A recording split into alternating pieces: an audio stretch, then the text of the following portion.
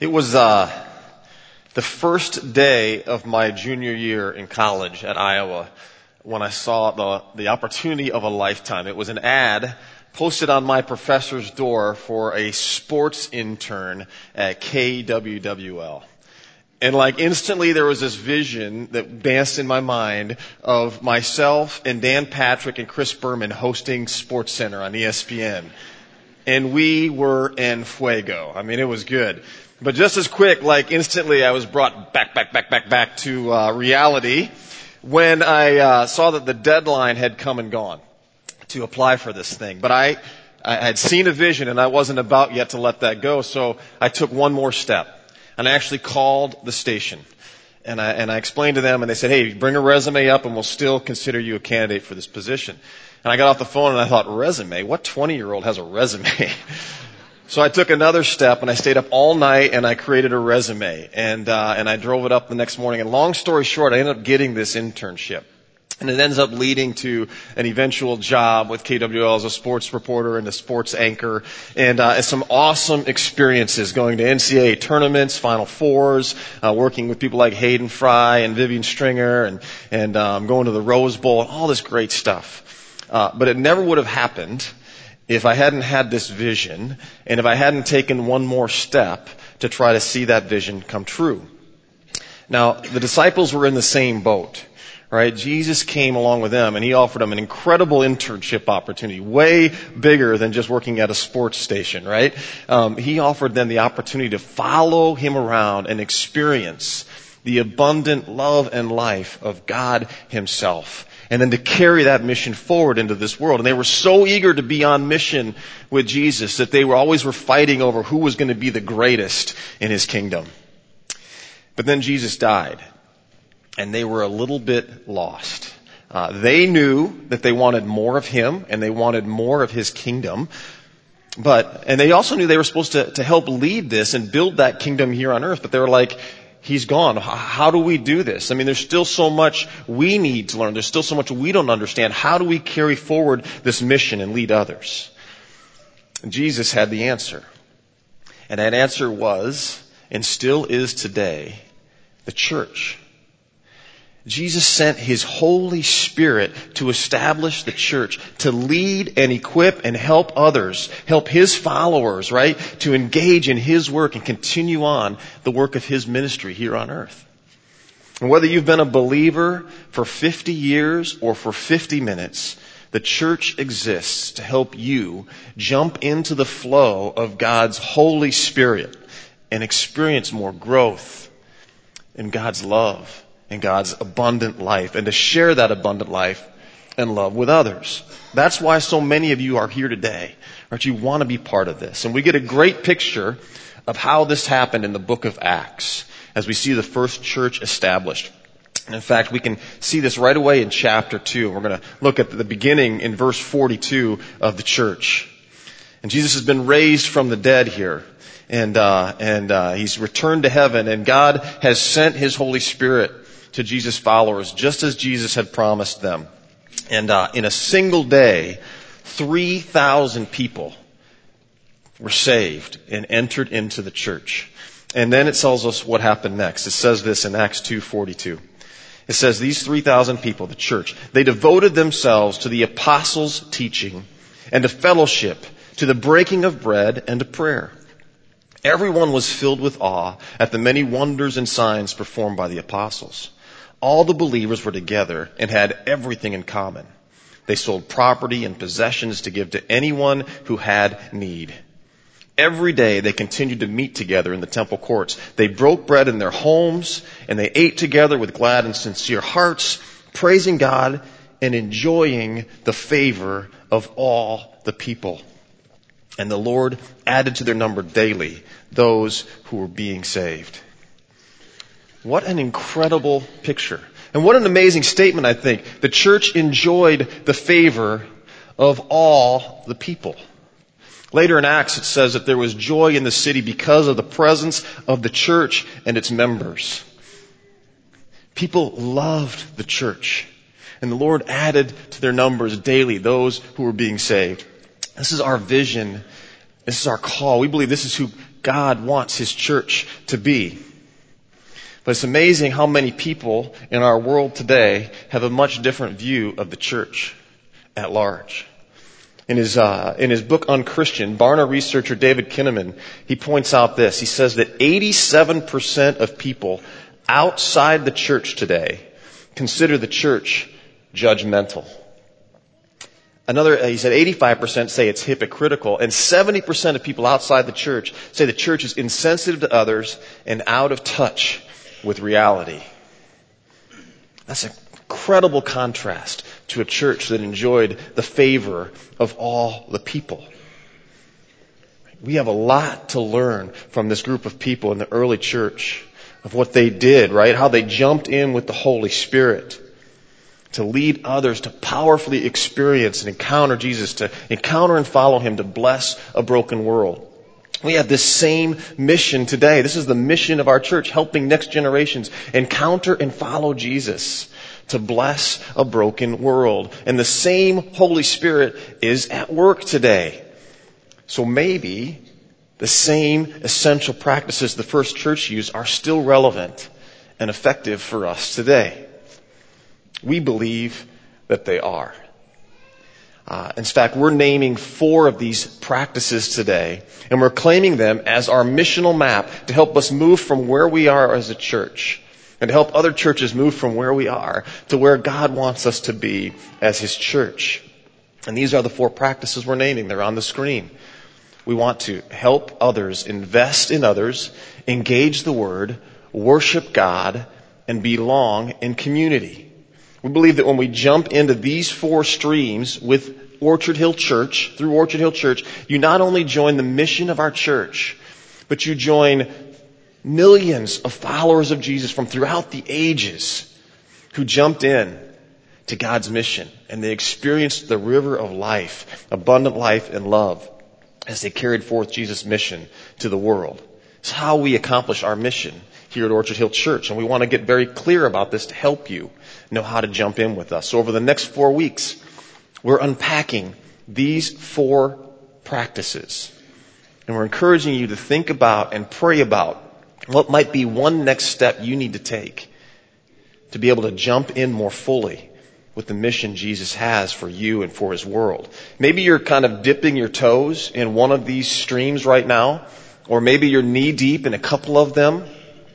Maybe He's asking you to jump in more deep, into deeper water. Or maybe He's asking you to try another stream and to jump into another stream. Because what we really hope that you'll see at the end of this series is that there's power in each stream, but the real power is when we bring these streams together, when they flow together to create that river of life that God wants for each of us to be immersed in. So this morning we're talking about investing in others. And we want you to know that we believe that your capacity and the church's capacity for growth and impact is determined by how you invest in others. And we just read about this incredible impact that was experienced in that first church as they invested in each other. And we see this all over the book of Acts. So we're actually going to continue right where we left off in Acts chapter 3 with a story about Peter and John and how they invested in another. And here's how it begins. It says, one day Peter and John were going up to the temple at the time of prayer at 3 p.m. Now a man who was lame from birth was being carried to the temple gate called Beautiful, where he was put every day to beg from those going into the temple courts. And when he saw Peter and John about to enter, he asked them for money. Peter looked straight at him, as did John. Then Peter said, "Look at us." So the man gave them his attention and expected to get something from them. I was in Chicago this summer for a couple of days with my wife, and there are tons of people just like this man, aren't there, sitting all over the streets, asking for some help, asking for some money, and it's striking how many thousands of people walk by without ever seeing people like this man. I mean, some of us see them, but we kind of walk around them or step over them, kind of move past them. We certainly don't make eye contact with them. Maybe we drop a couple bucks in their bucket, but we don't actually look at them. I can even in my own home, walk right past my son or my daughter or my wife sometimes and not even see them. That's why I'm so struck by what Peter and John did. Right, this is the same situation. This is rush hour. It's a busy street corner. They've got a full day plan, but they stop and they give their time and attention to a man in need. They see a life, and a life that has been challenging, right? And they start up a conversation with this man. It's incredible. And Peter, he says this. He says, "Silver or gold I do not have." They don't even have what the guy is asking for, and they still stop and have this conversation. So Peter says, "But what I have, I give to you. In the name of Jesus Christ of Nazareth, walk." And taking him by the right hand, he helped him up. And instantly the man's feet and ankles became strong. He jumped to his feet and began to walk.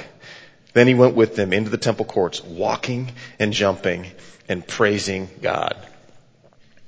I love this story. This isn't like the scarecrow walking around after he got off the pole, right? And this is like fourth quarter Wisconsin. Jump around.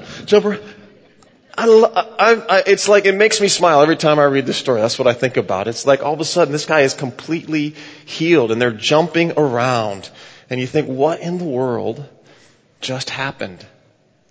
And that's exactly what the people there were wondering. They had walked by this guy for years, and now they see him jumping around and praising God as he walks into the temple courts. And so they come running, and they're amazed, it says, when they see him walking and praising God. They recognized him. And so they come and they ask, what in the world just happened? And Peter, he says this to him. He says, "Why does this surprise you? Why do you stare at us as if by our own power or godliness we had made this man walk? We didn't do this." He says, we aren't that good. This wasn't us. God did it, and he did it for a reason. He did it to bring glory to his son, Jesus.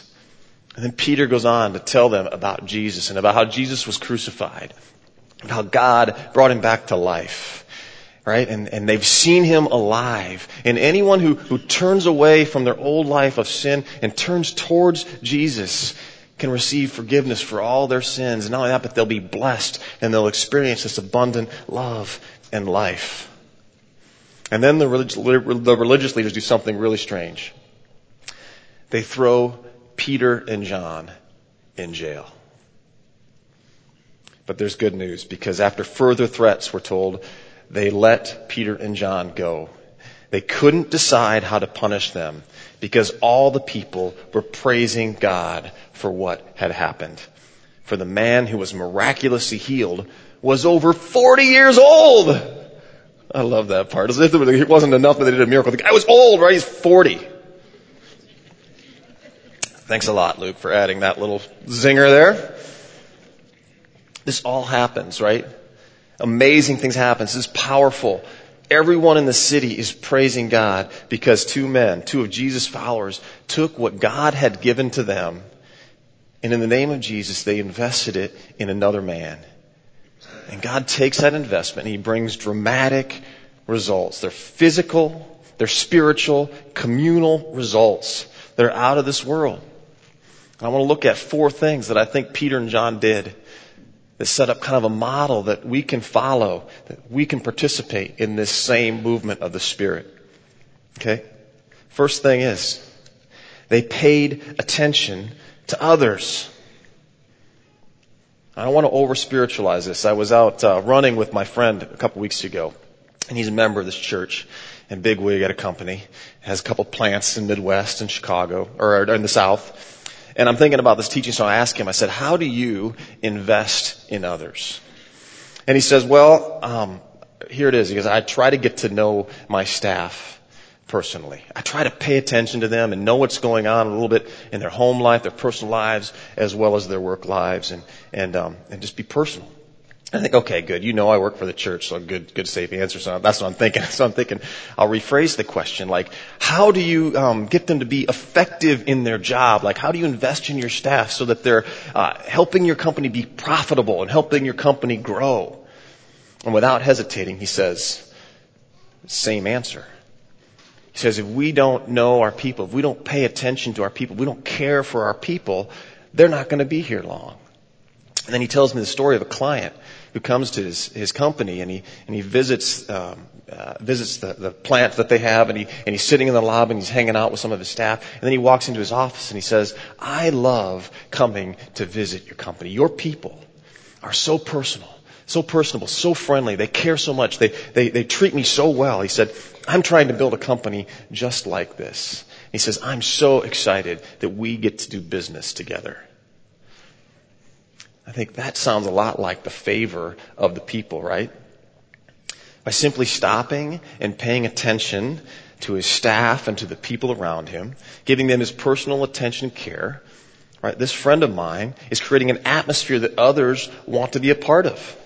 They simply want to do business there, both his staff and clients. And paying attention to others creates that atmosphere that people want to be a part of. It's deeply spiritual, actually, and it's profoundly powerful. It's what we see Jesus doing all over the stories of the gospel as he built his ministry. I'm so thankful right now that there are 100 people behind these walls who realized they had a lap for a child to sit in.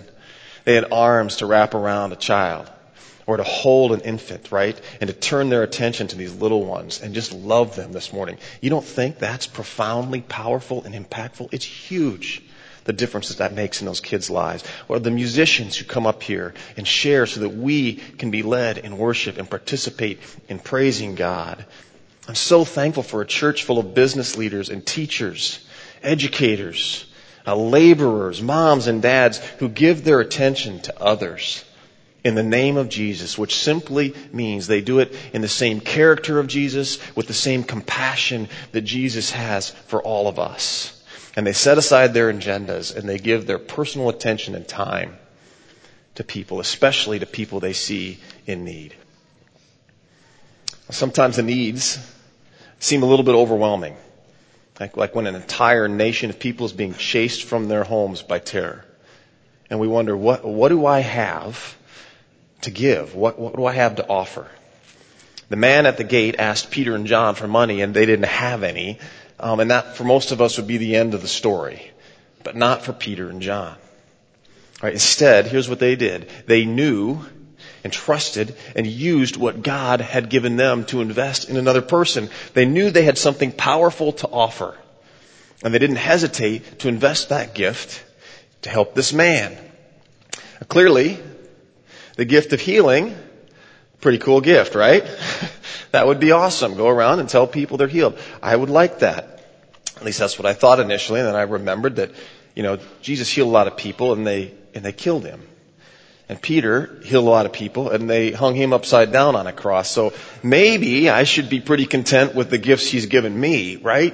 And pay attention to the gifts he's given me and use those to invest in others. And we see other disciples doing this throughout the book of Acts. In chapter 9, we meet Tabitha. And she was a follower of Jesus. And we're told in chapter 9 that she was always doing good and helping the poor. When she died, the widows showed Peter all of the robes and all of the clothing that she had made for them when she was with them. God had given Tabitha the gift of craftsmanship. And she invested in some widows by using her skills as a seamstress to help meet their needs, which sounds an awful lot like these women who make pillowcase dresses to give to the girls in Haiti so they can go to school and so they can go to church, so that they can grow, be educated and grow in their understanding of Christ. And Peter is so moved by this investment Tabitha made and by the love and life that flowed out of this investment that he raises Tabitha back to life so that she can keep going. There's this huge impact materially, communally, spiritually, and he raises her back to keep that thing going. And there are lots of other accounts of other early Christians doing the same thing, investing their gifts and jumping into the flow of the Spirit, gifts of teaching and leadership and mercy, gifts of administration and encouragement that they invest in others, and amazing things happen. And sometimes, not only did they give their talents and their time, but they also gave their money. And we read about Joseph In chapter 4, a Levite from Cyprus, whom the apostles called Barnabas, which means son of encouragement. And he encouraged the church by selling a field he owned and bringing the money and putting it at the apostles' feet. And just before this, we're told that from time to time, things like this actually happened. People chose to make financial investments in the church above and beyond what they normally gave to help others. This still happens today. We just had a man in December sell a rental property, and he brought the profits from that sale and gave it to the church to help meet important needs in the church. Last week we had a guy give us a truck to help us pull our new trailers full of equipment to Waverly and to be able to set up that service. We have lots of people who give regularly to help us carry out this mission. We cannot thank you enough for your generous gifts, and we cannot overstate how important these gifts are to the mission of Orchard Hill Church. And at the same time, for some of you, this may be a next step. This may be a place where God is asking you to jump in more fully with the mission He's on and the mission of this church, to take a look at your financial resources. And maybe He's asking you to be on board more regularly with a percentage of your income. Or maybe this is one of those from time to time moments where God has given you a special resource and He's saying, invest this in the church and trust me with the results. Over and over we see people in the church investing in this church and in the community, using their God-given talents, time and resources. And God's returns are out of this world. I could tell you stories about how more than 26,000 people since June from all around the world have encountered Jesus and the good news of Jesus, because we have some people who know things about computers and know things about sound and know things about video, and they recorded Ben and Bailey, Charlie's funeral, and they recorded the gathering, and they put these things online, and 26,000 people or more have now experienced the good news of Jesus through their investment. I could tell you how homemade bars and coffee and hospitality brought a couple widows back into our church and brought them back into the life of church just last week. What I want to tell you about is Jolene. Okay, Jolene sat right where you are a few years ago, and she heard a similar message from Dave Bartlett. And I want you to hear what happened next. So take a look at this video. I went to service, and Dave was speaking on serving others and using your gifts and how you can volunteer and how we need to step it up. And I remember sitting in church and thinking, God, I just know you can use me somehow. I must have a gift. Just let me know. Just let me know how you want to use me. And I thought I was done. I thought, whoo, check mark, done. That's all I have to do. I didn't hear any big answer. And the next week, I came home from work, and there on the answering machine, Tim Wollaston had left a message. And he said, Jolene, the caravan's looking for a nurse, and they thought maybe that I'd be a good fit. And they said, if this is something you want to do, please get back with us. I thought of everything, every reason why I can't do it. I got a job. I got a family. I was coaching. And I thought, no, not going to probably work. And I said, God, if there's just a way to show me a sign on what you want. And my husband was standing there, and he's like, Joe, they're calling you on the phone. God's trying to get hold of you. So then I knew this is something I have to try. And it's been great. It's out of my comfort zone. I've been a labor and delivery nurse for 20 years. So going on Caravan is first aid. And so, I had to kind of reach deep into the cobwebs to figure out, is this something I'm comfortable with? I need that big sign that says, he needs to call me on the phone, because I don't know that I would have known to do that before. And it was a perfect fit. Every year you see them grow in their faith, in their love for Jesus, and their trust in each other. And so if you're like me and you don't see the signs, then He's going to find that little slot you need to fill. And it's just perfect for you. And that's what He did for me. Your husband played a part in that. Yeah, he did. He had to kind of slap me a little bit to say, pay attention. And it's true. It's true.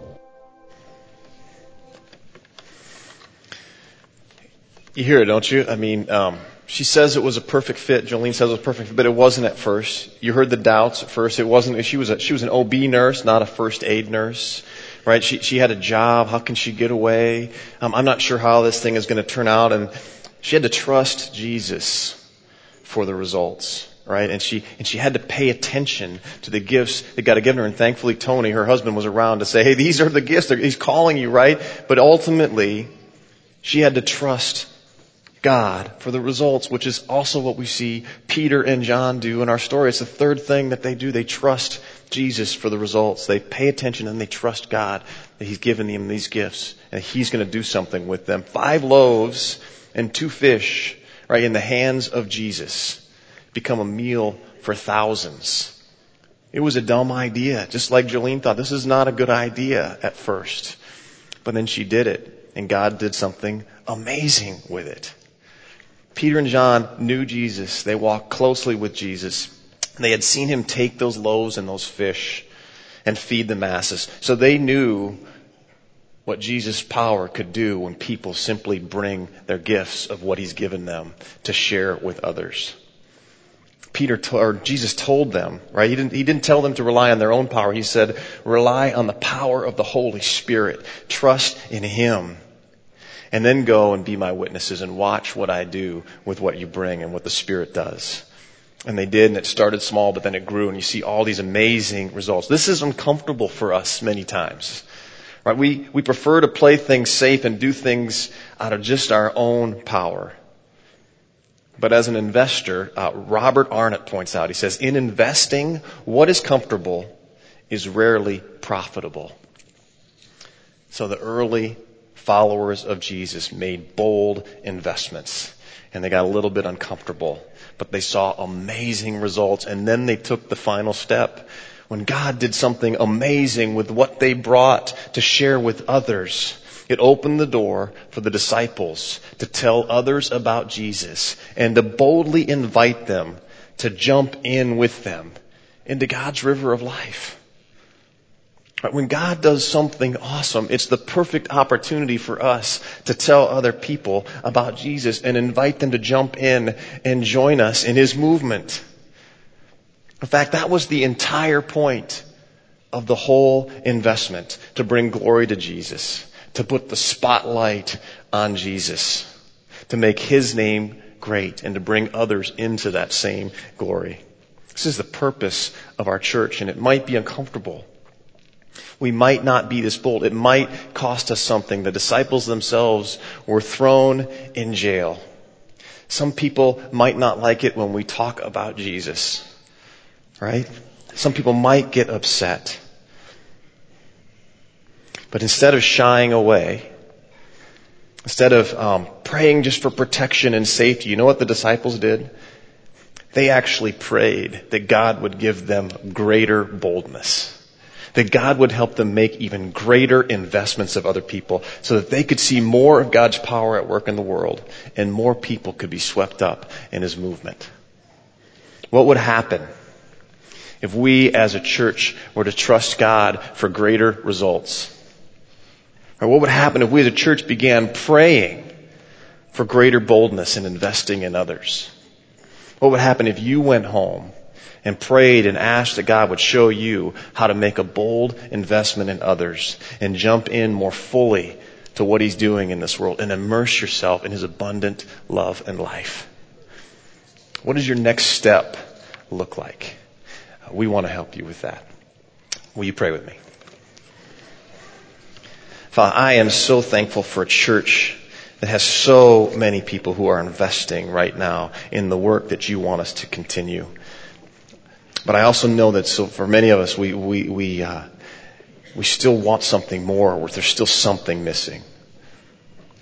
Father, help us to know how you might be asking us to jump in more fully, or how we can pay attention to the gifts you've given us, how we can pay attention to others around us, how we can invest those gifts you've given us and trust you with the results. And Lord, as we do that, I pray that we would see these amazing results, that we would enjoy the favor of people, of all the people. The people would come running and jumping and praising your holy name because of the work you're doing. Father, what an awesome privilege it is for us to participate with you in this mission. So help us to see where we can jump in. It's in your name we pray.